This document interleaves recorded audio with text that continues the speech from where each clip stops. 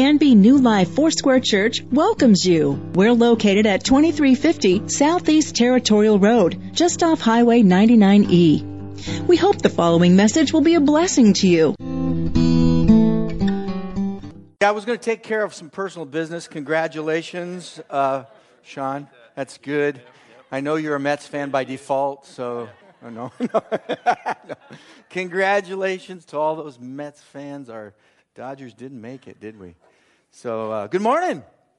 It is so good to see you. It is wonderful to be here, and I just really appreciate the fact that we get an opportunity to raise up disciples, making disciples that make disciples. That's really what this is all about. It really is. We see that happening. I so enjoy that, and it happens in so many different ways. In fact, what I want to do is just thank you for the gracious hospitality that you extended to the leaders, our Foursquare leaders from Germany that were here last weekend. We debriefed on Monday afternoon, I think Monday morning in our house, and every one of them said this. They said they were so touched by your hospitality. They were so touched that they were invited into your life, into your moments.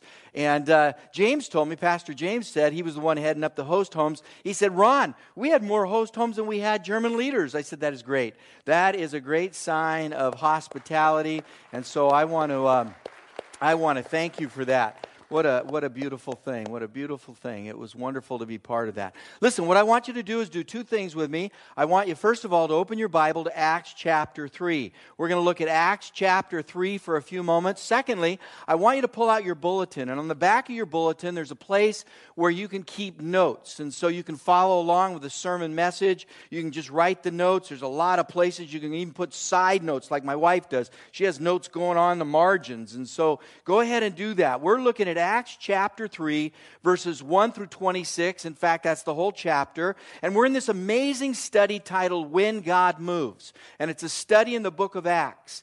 Would you agree with me that when God moves, He changes everything? That when God moves in your life, everything changes. Sometimes those changes can be painful.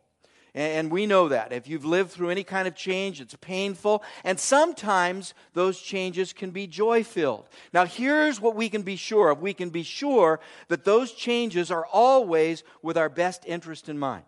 Whether they're pain-filled, and we go through times like that, or whether they're joy-filled, God's care and love are always present. Would you say amen to that? I mean, God's care and love for you are always present. And I want you to remember that today before you leave this building, that God cares for you, that God loves you. And even if you're in a pain-filled time, you need to know that God is watching out for you. I have a good friend named Doug Sprague. He owns a lot of heavy equipment, and I love it, man. I love that heavy equipment. And every now and again, they let me ride on some of that heavy equipment. Just really one piece. It's the big roller. Have you ever seen those? You know, the thing that rolls everything out. And what they do is that Doug says, hey, come on, you can operate the roller. And where he puts me is very strategic because he puts me away from lives and he puts me away from property. And so I go back somewhere in just an open field, and I just sit out there on that roller, and I roll. And yesterday, or day before yesterday, we went out for a drive. He says, I want you to see this machine because I think you can operate this machine. And I thought, oh, good, I want to see this. And so we went out. We were watching him do some grading. And he has this machine that's run by like satellite. And then what you do is you put in the gradients, and what you do after you put those into the computer, you just hit a button, and it just does the work by itself. All you have to do is sit on it. I'm watching this, and Doug looks at me, and he goes, you know, you could do this. You could do this. You could actually do this. All you need to do is punch one button, and then the whole thing works. I mean, it just goes ahead for you. Wouldn't it be great if everybody's problems were solved with a push of a button? I mean, wouldn't it be great that if your marriage could be healed by pushing a button, or those that are discouraged could find hope, those that are terrified could find peace by just the push of a button? Well, we're going to get into Acts chapter 3, and what you discover here is God does have a way of healing hearts and changing lives. And I'm so glad for that. And it all played out in Acts chapter 3. Now, Acts chapter 2 is a major chapter in the entire Bible. I mean, when you talk about, epic chapters in the Bible, Acts chapter 2 has to be mentioned somewhere in the top 5. I mean, you look at this and you think, wow, this is the place where the Spirit of God came down on people and dwelt in people. It is the place where we see the birth of the early church. Now, in Acts chapter 3, we have the first snapshot of how God works in and through the church. And this is wonderful. So you go from Acts chapter 2 to Acts chapter 3, and now real life kind of begins, doesn't it? I mean, you saw the tongues of fire, you heard the rushing mighty wind, and now you're on the streets. I mean, now you're in community. Now you're living life. And so what Acts chapter 3 does for us is it gives us a model, a template on how do we live life when we're full of the Holy Spirit. What happens? What does life look like? So what I've done for you is I've done this. I've broken down the story that we're about to read in 3 parts. The third part actually continues into chapter 4. We're not going there this week. Pastor Spencer has it next week. Happy about that. And so what we're going to do is just look how it breaks down.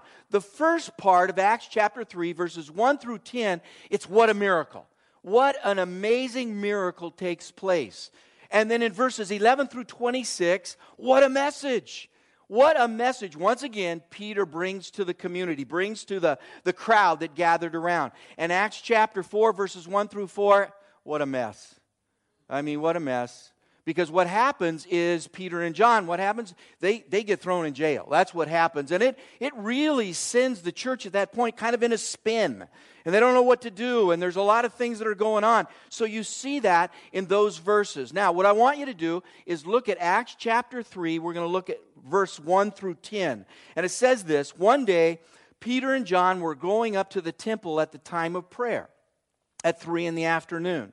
Now, a man who was lame from birth was being carried to the temple gate called Beautiful, where he was put every day to beg for those going into the temple courts. And when he saw Peter and John about to enter, he asked them for money. And Peter looked straight at him, as did John. And then Peter said, "Look at us." And so the man gave them his attention, expecting to get something from them. And then Peter said, "Silver or gold I do not have, but what I do have I give to you. In the name of Jesus Christ of Nazareth, walk." And taking him by the right hand, he helped him up. And instantly the man's feet and ankles became strong. He jumped to his feet and he began to walk. And then he went with them into the temple courts, walking and jumping and praising God. And when all the people saw him walking and praising God, they recognized him as the same man who used to sit begging at the temple gate called Beautiful. And they were filled with wonder and amazement at what had happened to him. Isn't that a wonderful story? That is a wonderful story, and it's written by Dr. Luke, who wrote the Gospel of Luke. And what's amazing about this story is he's a doctor, and he pays attention to every detail. I mean, when you read it, how many other authors write he extended his right hand? How many say that he went on in the afternoon, 3 p.m. to pray? He gives incredible detail to the book of Acts, which blesses us. And you see here where it says, "and the gate Beautiful." Some people say, well, where was that? Where is that? It's the eastern side of the temple. And why was it called Beautiful? It was called Beautiful because it was the most beautiful gate in the temple. It was a gold inlaid with jewels all decorating it. And so it was a beautiful, beautiful place. It was wonderful. Why then was the guy on the outside begging instead on the inside praying? See, this is amazing here. He's on the outside begging. He's not on the inside praying. And I can tell you why. The reason why is because there were religious rules that prohibited him from going into the temple. You see, back then, what they believed, and it was a common belief, is that if you were crippled or you had any infirmity, then you must have sinned. And you can't go in the temple if you're a sinner. You can't go in there. And maybe it was your parents who sinned or someone in your family. Something happened. You're like this because of sin in your life. This guy had spent most of his life, in fact, in a few chapters later, they tell us here that he's 40 years old. So imagine, he has spent that much time outside looking in because he was crippled, because they believed that he had sinned or his parents had sinned. He was a complete outcast. One of the greatest phrases in the Bible is, I love it. It is for me. It's, silver and gold I do not have, but what I have I give to you. Now here's what most churches and most people may say. And we might say this, silver and gold have I none. Good luck. You know, just to go and have a good day. I don't know how that's going to happen, but good luck. We'll talk to you later. That's not what happens in our story here. Peter says, what I do have, I give you in the name of Jesus Christ, in the name of Jesus of Nazareth, rise up and walk. Now listen to this. Peter takes him by the right hand and he helped him up. Now I wonder how risky that was. I don't know what Peter was feeling or John was feeling the moment before this happened, but this man certainly had their attention and he had their attention, they had theirs. And so what's happening here is I'm thinking, now listen, this is a risky proposition here because he's reaching out with his right hand to take the hand of somebody who's been labeled a sinner, who is infirmed, and you would not do that. You would not touch a cripple, you would not touch a leper, you wouldn't do that. And so here he is. He's reaching his hand out to take this man's hand. I wonder what he was thinking. I wonder what he was feeling. I'd like to ask him when I go to heaven. I'd like to see Peter. I'd like to see John. And I'd like to say, hey, boys, what was going on? Because I know when God asks you to be obedient, everything might look calm on the outside, but it's not calm on the inside. There might be a lot of doubt. I don't know. We don't know. The story doesn't tell us that. But just put yourself in that place. You wonder what they were thinking. Now, here's what happens next. And you look at verses 11 through 26, and I'm going to cover part of that with you right now. It says this, while the man held on to Peter and John, all the people were astonished and came running to them in the place called Solomon's Colonnade. When Peter saw this, he said to them, I love this, fellow Israelites, why does this surprise you? Why do you stare at us if by your own or by our own power or godliness we had made this man walk? Now go down a little further. It says here, by faith in the name of Jesus, this man who you see and know was made strong. It is Jesus' name and the faith that comes through him that has completely healed him, as you can all see. And I love it because when you continue the story, what does Peter do? He says, all of you that have seen this, you've witnessed this, what you need to do is repent now. Repent of your sins. And I love what God says, or what the Word of God says here. It says, repent then and turn to God so that your sins may be, and I love the word here, if you look at it, the NIV, that your sins may be wiped out. That's a pretty dramatic phrase there. I mean, it doesn't say, it doesn't say that we poured cold water on your sin. It doesn't say that we just damped them out a little bit. It says that your sins are totally wiped out.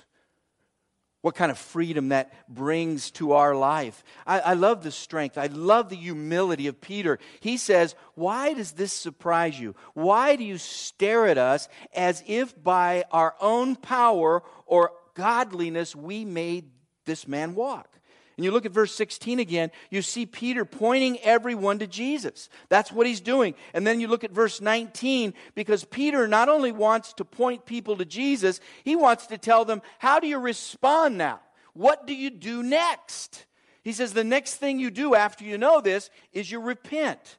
Listen, when the New Testament church met hurting people, how did they treat them? How did the New Testament church treat outcasts? How did they treat the disenfranchised? Well, listen, Acts chapter 3 shows us how the early church Christians treated people. It also shows us when the early church spoke, their message was really in two stages. One, it's the message, and the message was, who is Jesus? That's what Peter does. He gets right to the point. He just says, let me tell you what's going on here. This is about Jesus Christ, who lived a sinless life, who died a sacrificial death for your sins, who rose again by the power of God, and who's coming again. And he tells it through the framework of a Jewish lens so they understand that they connect the dots with the Old Testament prophets to what actually took place. So what does Peter do? He tells them the message. He tells them who Jesus is. And secondly, he tells them this. He says, this is what you need to do. This is how you respond. Remember his other messages, and the one, and especially in Acts chapter 2, he says, when they said, what do we do now? What do we do now? Peter says this. He says, repent and be baptized. He says, what you need to do is just repent and be baptized. Turn to God so that your sins might be, what? Wiped out. It doesn't say, and I love this, and I think many of us will enjoy this, it doesn't say your sins will be pointed out. It says that your sins will be wiped out. So here's the question that I want to ask today. Does God still change lives? That's a question. Does God still change lives? That wasn't necessarily a resounding yes, but let's say ask him, does God still change lives today? Yes. He does. Does he still work in hearts? Yes. Does he still heal? Yes. Do you believe the book of Acts is your story? Yes. Good. It is. It was written so it can be your story. It's just not a historical writing. It's just not with underpinnings of theology. What this is all about is it's to be passed on, and it's been stated from generation to generation. And for those who are far off, this is to be your story. The book of Acts is our story. Has God stopped working through people? There you go. Good answer. See, I believe Jesus Christ is the same yesterday, today, and forever. And that Hebrews chapter 13:8, it's the scripture you see around this building. Jesus Christ is the same yesterday, today, and forever. Acts chapter 3 shows us how God uses people and still uses people today. I want to show you 5 things that you get out of Acts chapter 3. Number 1, God uses people who let go of past failures, who let go of their guilt, who let go of their shame, who let go of their grudges, who let go of their unforgiveness, and they get free from their past. And how do we know this from Acts chapter 3? How do we see this in Acts chapter 3? Who's the main figure here in Acts chapter 3? Peter. That's how we know. That's how we know that God forgives us of our past failures, because Peter is the central character in Acts chapter 3. And Peter was a miserable public failure. You think about what he had done. He was the one that was in a conversation with Jesus, and Jesus was talking about going to his death. He was talking about blood, and he was talking about laying his body down. And you know what? Peter steps up and he says, I'm really not into this stuff. You can find another way. You're to be the King of Kings. And Jesus looks at him sternly. What does he say? He says, get thee behind me, Satan. Whoa. Peter's probably going, I think I just said the wrong thing. I crossed the line here. See, and everyone hears this. And what happens next? He's in the garden. They're in the garden praying in the Garden of Gethsemane. And the Praetorian guards close by, the temple guards come running in to this quiet Gethsemane. And what happens is these guys start scrambling. And I'm so glad that Peter is a fisherman. He had no clue how to use a sword. So he pulls it out. Instead of getting the guy's head, he gets the guy's ear. He misses. Jesus has to take care of that. He puts the ear back on. Peter is just stumbling around. A few hours later, in the trial, in the court, in Antonio's fortress, what do you see there? You see Peter deny Christ 3 times, and one of those times at least we know it was a little girl who asked him if he was a Galilean and one that walked with Jesus. And he said, not me, not me. A public failure. People knew that he had failed. Listen, God is using this complete public failure in some amazing ways. And if God forgave Peter, what does that mean for you and me? It means that he can forgive you. If God freed Peter from his past, he can forgive you from your past. Now let me say this, just take a few moments and say this. I think there are some that have come here today just for this. This might be the only thing that you came to hear today. To hear that you have been forgiven. To hear that you've been set free from your past in Jesus' name. And that what God, I really believe this with all my heart, what God would say to you right now is God would say to you, stop looking back so you can move forward. Stop looking back so you can move forward. God would tell you right now, let go of your past, that He has better days ahead for you, that God wants to move in your life. And that what's keeping you where you are today, what's keeping you in this spiritual stalemate or limbo, is you're not letting go of your past. Listen, God has forgiven you. You need to forgive yourself. You need to let go. You need to do that so that you can move on, that you can move ahead into the future that God has for you. I love that. And you see, that's what Peter did. He moved on. Number 2 is this. God uses people who refuse to go it alone. Look at verses 1 and verses 7 of this chapter. It says, one day, Peter and John were going up to the temple at the time of prayer at 3 p.m. And then I love this. Taking him by the hand, the right hand, he helped him up, and instantly the man's feet and ankles became strong. What do we see here? Peter's not trying to live the Christian life alone. He's not trying to serve God on his own. Listen, Peter and John went together. The model of New Testament ministry is team. It's not individual superstars. It's teamwork. It's doing things together. Jesus sent them out how? 2 by 2. It's going together. It's being part of a team. It's not doing this whole thing alone. Now, I read a little article just a few days ago, and many of you know the name of this person. I read an article on Michael Jordan. Michael Jordan, probably arguably one of the greatest NBA players that's ever played the game. And what happens is he gets taken by the Chicago Bulls, and it takes 7 years. This superstar, I mean, he was getting endorsements when he came from college. I mean, Nike was wanting to sign that guy up. I mean, they know this is a superstar. This is a once-in-a-lifetime dude right here. So what do? They sign him up. They give him all this money, millions of dollars. But he doesn't win an NBA championship for 7 years. I mean, they just struggled. Even though Michael Jordan, it wouldn't be uncommon for him to score 40 or 50 points a game. But it still wouldn't help the team win. It still wouldn't help the bottom line. And you know where the change comes? The change comes when he starts recognizing, I'm not going to get to where I want to be, an NBA ring, until I am on a team. And I play as a team player, and those around me are team players. You know what? It was just, I think it was just a year later when they just gathered that team around an NBA championship.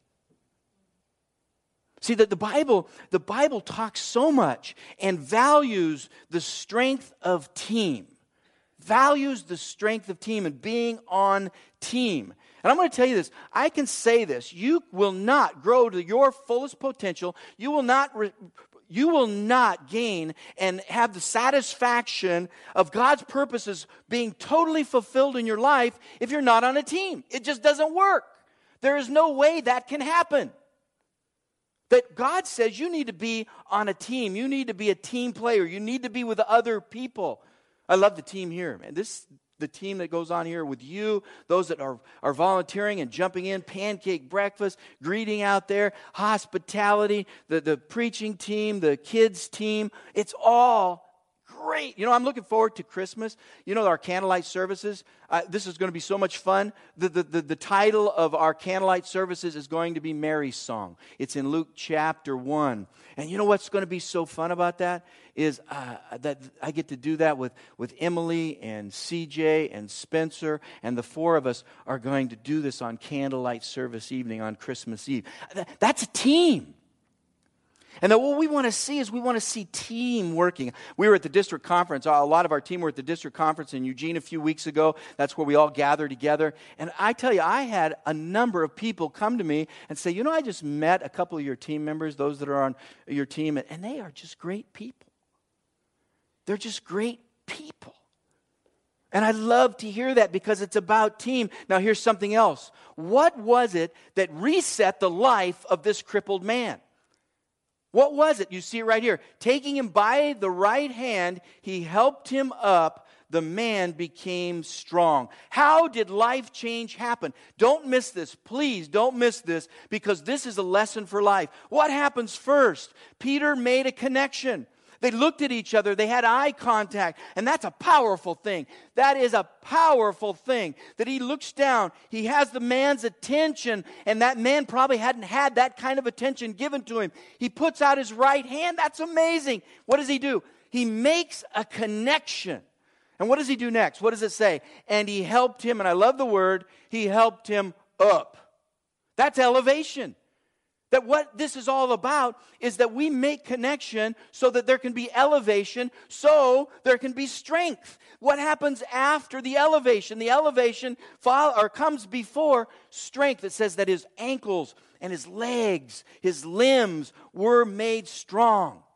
And I'm going to tell you something. That's the way God works with you. That's the way he works with me. By the way, news flash, all of us in this room are broken people. If you know it, that's good for you. If you don't, you need to find out. But we're broken people. And what we need is those times that people would come into our life and they would look at us, they would make a connection. I remember those moments in my life, and they reached out their hand and they lifted me up. That's elevation. So why? What would follow? So there would be strength. That is the key to strength. You know the responsibility that we have? We have a responsibility of those that are filled with God's Holy Spirit to look around, catch people, and really recognize them, make a connection, lift them up, elevate them so that people can be strong in Jesus' name. I say that's a good formula right there. That's what God has called us to do. Connection led to elevation, which leads to strength. Number 3, God uses people who aren't focused on what they don't have. That's not the greatest grammar in the world. In fact, it's kind of a double negative there. But it sounded good when I said it, when I was putting it together. So I'm just sticking with it. I'm just going to stick with it. Look at verse 6. In verse 6 it says, Then Peter said, Silver or gold I do not have, but what I do have I give you. In the name of Jesus Christ of Nazareth, it says here, walk. Listen, growing in Jesus is not about what you don't have. It's being good and using what you do have. I want you to hear that. I want you to hear that, because I'll tell you what we do, and it's so prevalent in our culture, in the American culture, in the society. We are so obsessed on what we don't have. We live our whole life chasing after what we don't have. And if this is going to change your life, I'll tell you, this is one of those things that can absolutely change your life. That we have been called to make a difference. We're not going to make a difference if we're constantly focusing on what we don't have instead of being good stewards of what we do have and going beyond ourselves. That is how you make a difference in this world today every single time. Psychologists say that probably the thing that consumes us the most in America is thinking about what we don't have. I don't have that promotion. I don't have that money. I don't have that house. I don't have that car. I don't have that retirement. I don't have. And I'm going to tell you what, that has crippled our nation. Because they didn't focus on what they didn't have. They focused on what they did have. And really, God uses people who aren't going to be so consumed with what they don't have. Rather, they are going to give what they do have. I was at my grandson's football game, the flag football game yesterday morning, and I got a text from Winchester, Kentucky. That's where I got a text. And it was from Rennie, Pastor Rennie. Pastor Rennie he's leading our granddaughter church that was planted out of Berea, Kentucky, which is a church that came from this church over to Kentucky, Berea. And he says, Pastor Ron, I'm so excited. I just wanted to tell you, I think that in Winchester, we're going to get a bowling alley for a church. A bowling alley. I loved it. I'm looking at this and I'm thinking to myself, there it is. Somebody is going to get something. They're going to use what that something they have. They're not thinking about something else. They're thinking about, this is what God's given us. This is what we have. We are going to make it work. I texted him back and I said, a bowling alley church, man, that has a good ring to it. Go for it. It has a really good ring to it. Listen, folks, let's don't get stuck in that mindset of always thinking, this is what I don't have. Let's look and see what we do have. Peter went beyond what he didn't have. Silver and gold I don't have, but what I have I give to you. In the name of Jesus, rise up and walk. To get the breakthroughs that you need in your life, you'll need to look beyond your own resources. Always true. if we go beyond, we can change the world for Jesus. Making disciples that make disciples, planting churches, sending missionaries, helping the poor, working at the center, going to Albania, going to Rwanda, going to the neighbors that are around you, that you can just do a neighborhood barbecue, taking your life group, going into the community, going and serving. There are numerous ways that making disciples that make disciples express themselves. Look around. See how that works in your life. See what God wants to do through you in making disciples. Stop focusing on what you don't have. Number 4 is this. God uses people who are willing to be interrupted. Now, stop and think about this. How many of you are busy? I mean, how many of you are busy? Man, we don't have a very busy crowd. I know everybody in here is busy. I mean, you have things to do. People are pretty busy. We're busy. God uses these guys here in this story. He uses them. They are willing to be interrupted. And that's where we might fall short because we have certain agendas that we need to meet. We have a calendar that governs our life, that we put it down, and we are so busy and we are so focused and we are so determined to do exactly what our calendar does that we have no room for interruption. And by the way, that interruption may be God sent. I love what Henry Nouwen says. He says this, I used to be so frustrated when my work was constantly being interrupted until I realized that those interruptions were my work. Those interruptions are my work. They're God's agenda for my life. See, if we're not paying attention to those interruptions, especially those people interruptions around us, then we're not paying attention to what God is wanting to accomplish. This is amazing to me how God works in people's lives. What happens here is amazing because in Acts chapter 2, Peter was speaking to the multitudes. In Acts chapter 3, he has an audience of one broken man. Wow, the contrast. If that's all I got out of this study, I would be happy. Just imagine what happened. He steps up in Acts chapter 2 after Pentecost and he says, let me explain to you what has just taken place. And what happens? 3,000 were added to the church on that day. I can guarantee if Charisma Magazine was around there, they would be standing in line to have an interview with Peter. How did you do that?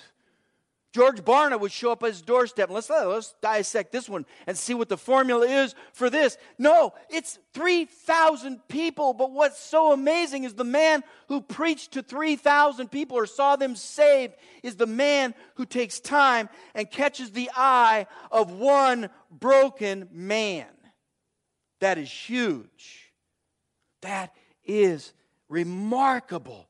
Listen, Peter goes from the multitudes to caring for one man. This is awesome. This is really being led and filled with the Holy Spirit. That God would say what you often see maybe as an interruption is not an interruption. It is where you were supposed to be. It is a divine appointment, and you take care of that right at that moment, and you extend the hospitality, love, and grace of Jesus Christ. That's exactly what Peter does here. You know, my first youth pastor's job.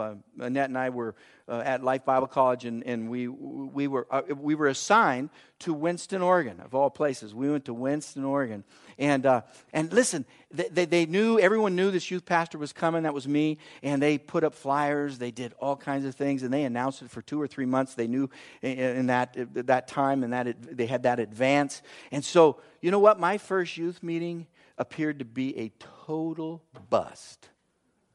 Because when I showed up thinking that, there would be the multitudes, I had one guy showed up to this well-publicized, thoroughly thought-out youth meeting. And my first thought was, this stinks. And it was right at that moment. You know what God said to me? He said, you treat him like I treat him, or just get out now. You don't have a lot of retirement yet. You don't have a lot of seniority. Just get out. Because he means something to me. And so I said, hey, come on in. Let's sit down. Let's talk. I want to learn more about you and tell me what's going on in your life. You know what happened in that conversation? I went from one guy in my youth group to 0. Because in the middle of this conversation, he tells me he's leaving tomorrow to go to college. And it shrunk. I didn't think it could get any worse. I really didn't. I thought, wow. But one of the biggest lessons that I think I've learned and I hopefully maintain is that it doesn't matter if it's multitudes or individuals. It's God's love being extended to people. That we take the time, that we're willing to be interrupted. And the last one is this. Number 5, God uses people who make it all about Jesus. I love what verses 12 and 13 say. It says, when Peter saw this, he said to them, fellow Israelites, why does this surprise you? Why do you stare at us as if by our own power or godliness that we made this man walk? Why do you think, what's going on here? Why do you think it's all about us? He's saying here it's not about ritual, it's not about religion, it's all about Jesus. And the early church taught that thoroughly. It was always about Jesus. It was Jesus at the center of everything. And this is really the essence of their story. Jesus is beyond anything that you could ever imagine. That's what they would say. He's beyond anything that you could ever imagine. Secondly, you need to meet Him more than you can ever imagine. You need to know Him. He'll change your life. And thirdly, your life will be transformed more than anything that you could imagine. Your life will change. It will change. It will be beyond what you ever imagined good to be. And that's what they told everybody. That's what they preached. So here is the life application. I was waiting. Some of you are looking, where's the life application questions? Got my life group. I have saved them for the end. And they're really not questions, but they're a question and a statement. And here it is. Are you intimidated with your past? I mean, that when you are in a place where you have an opportunity to share your story and what God has done and how He's redeemed you, that your past just pops up and it intimidates you, it keeps you from sharing that story? It's happened to me. It happened to me last week. Happened to me last week. If that's the case, let go of past failures. If you're intimidated, let go of past failures. Are you isolated? Do you feel isolated? Do you feel alone? Then do this. Refuse to go it alone. It's a decision only you can make. Refuse to go it alone. Are you insecure? Is there insecurity in your life? Then let me say this to you. Don't focus on what you don't have. Focus on what you do have. Because insecurity is a result of you believing you're not enough. Insecurity is believing that you don't have enough, that you're not enough and you never will be enough. Don't focus on what you don't have. Focus on what you do have. And God has gifted all of you in this room with something. All of you. Focus on that and say, this is a gift that God has given me. Here's another one. Are you busy? If you're busy, then pay attention to the people around you and their needs. Look around you. Take time. Let interruption be the norm of the day. It happens.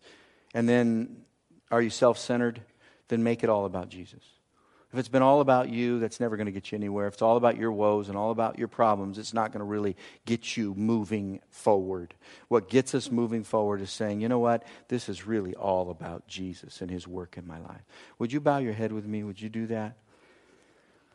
I'm going to invite our worship team to come forward, and we're going to just conclude our time together. And the way that I want to do that today is, I just want to do this. I want to invite you, if you're here today and you've never come to that place of trusting, believing in Jesus, taking that step. I remember when I did that, it was kind of scary. But there comes a time in my life and all of our lives where we say, man, I can't do this by myself. I mean, I'm just running into this brick wall. I mean, it's a spiritual brick wall, trying to make myself better, and I just do worse. If you're here and you want to invite Christ into your life, I want to give you that opportunity to do so. I want you to invite Jesus into your life. And with your heads bowed, eyes closed, if you're here and you want to just invite Jesus in to your life, I'm not going to call you out. I'm not going to embarrass you. Just lift your hand where you are and say, yep, I want to invite Jesus into my life. I hear what's happening here. Jesus is amazing. Jesus is wonderful. That's good. Thank you. Thank you. I'm so glad you did. We're going to stick something in your hand. We're going to give you something that's going to help you. And for those that lifted their hands, would you just follow? I'm going to give you a little direction because God loves you. We love you. We're glad that you're here. We want you to grow in your heart toward Jesus. He's changed my life. And I know He can change your life. So I'm going to ask you to pray, those that lifted their hands, pray with everyone in this room. And I'm going to ask everyone in this room to pray because it's about community. These folks have declared their followership of Jesus Christ just now. They need to know something. They need to know that they do not do this alone, that this is part of community. This is part of who we are. And so what we want to do right now is just thank the Lord for what He's doing. And so those that lifted their hand, just pray along with me, and you're going to hear everyone else pray the same prayer. The prayer goes like this: Dear Jesus, I invite you into my heart today. I've tried to do life on my terms, and it has gotten me nowhere. So I come to you today, and I ask you to forgive me of my sins. I invite you into my heart. I confess with my mouth, and I believe in my heart that you are my Lord and Savior. Thank you for saving me. In Jesus' name, amen. You can contact the church office Tuesday through Thursday from 9 to 5 and Fridays from 9 to 3 at 503-266-4444. Please visit us on the web anytime at canbyfoursquare.com. Pastor Ron and others on New Life staff, along with occasional guest speakers, trust that the Holy Spirit will use the message to teach you, encourage you, and give you hope.